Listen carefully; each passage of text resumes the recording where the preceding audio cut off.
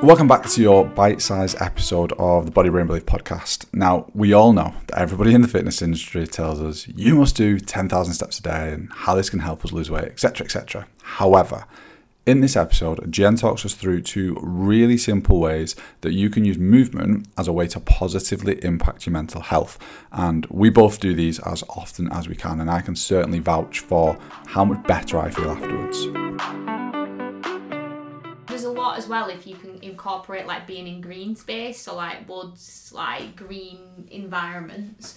There's a lot of like research to show if you, in actual fact, Mental Health Week last year was around like getting out in nature and being in nature, and there was a lot of stuff, a lot of really nice resources and things about like the why behind how that impacts us and why it's so important. So if you want to know a little bit more about that, then definitely go and check that out. But yeah, that kind of being in that green space is incredible for our mental health, and having those little mindful moments.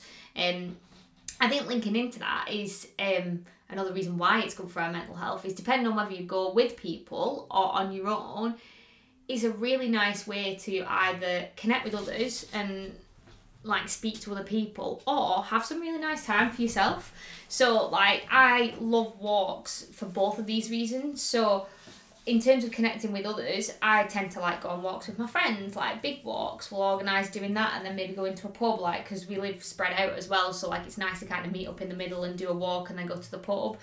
Or like me and Phil on a day-to-day basis. I would say like one of my favourite times of the day is just me and Phil, phone free, being able to like connect with each other, because I think that's the beauty about being on a walk. Like if you're not like you're less likely to be on your phone, like, so you get that like quality time together, or with your family, or if you're going by yourself, popping your favourite music on or listening to a podcast, learning something. Like, it's a really nice little bit of time for you.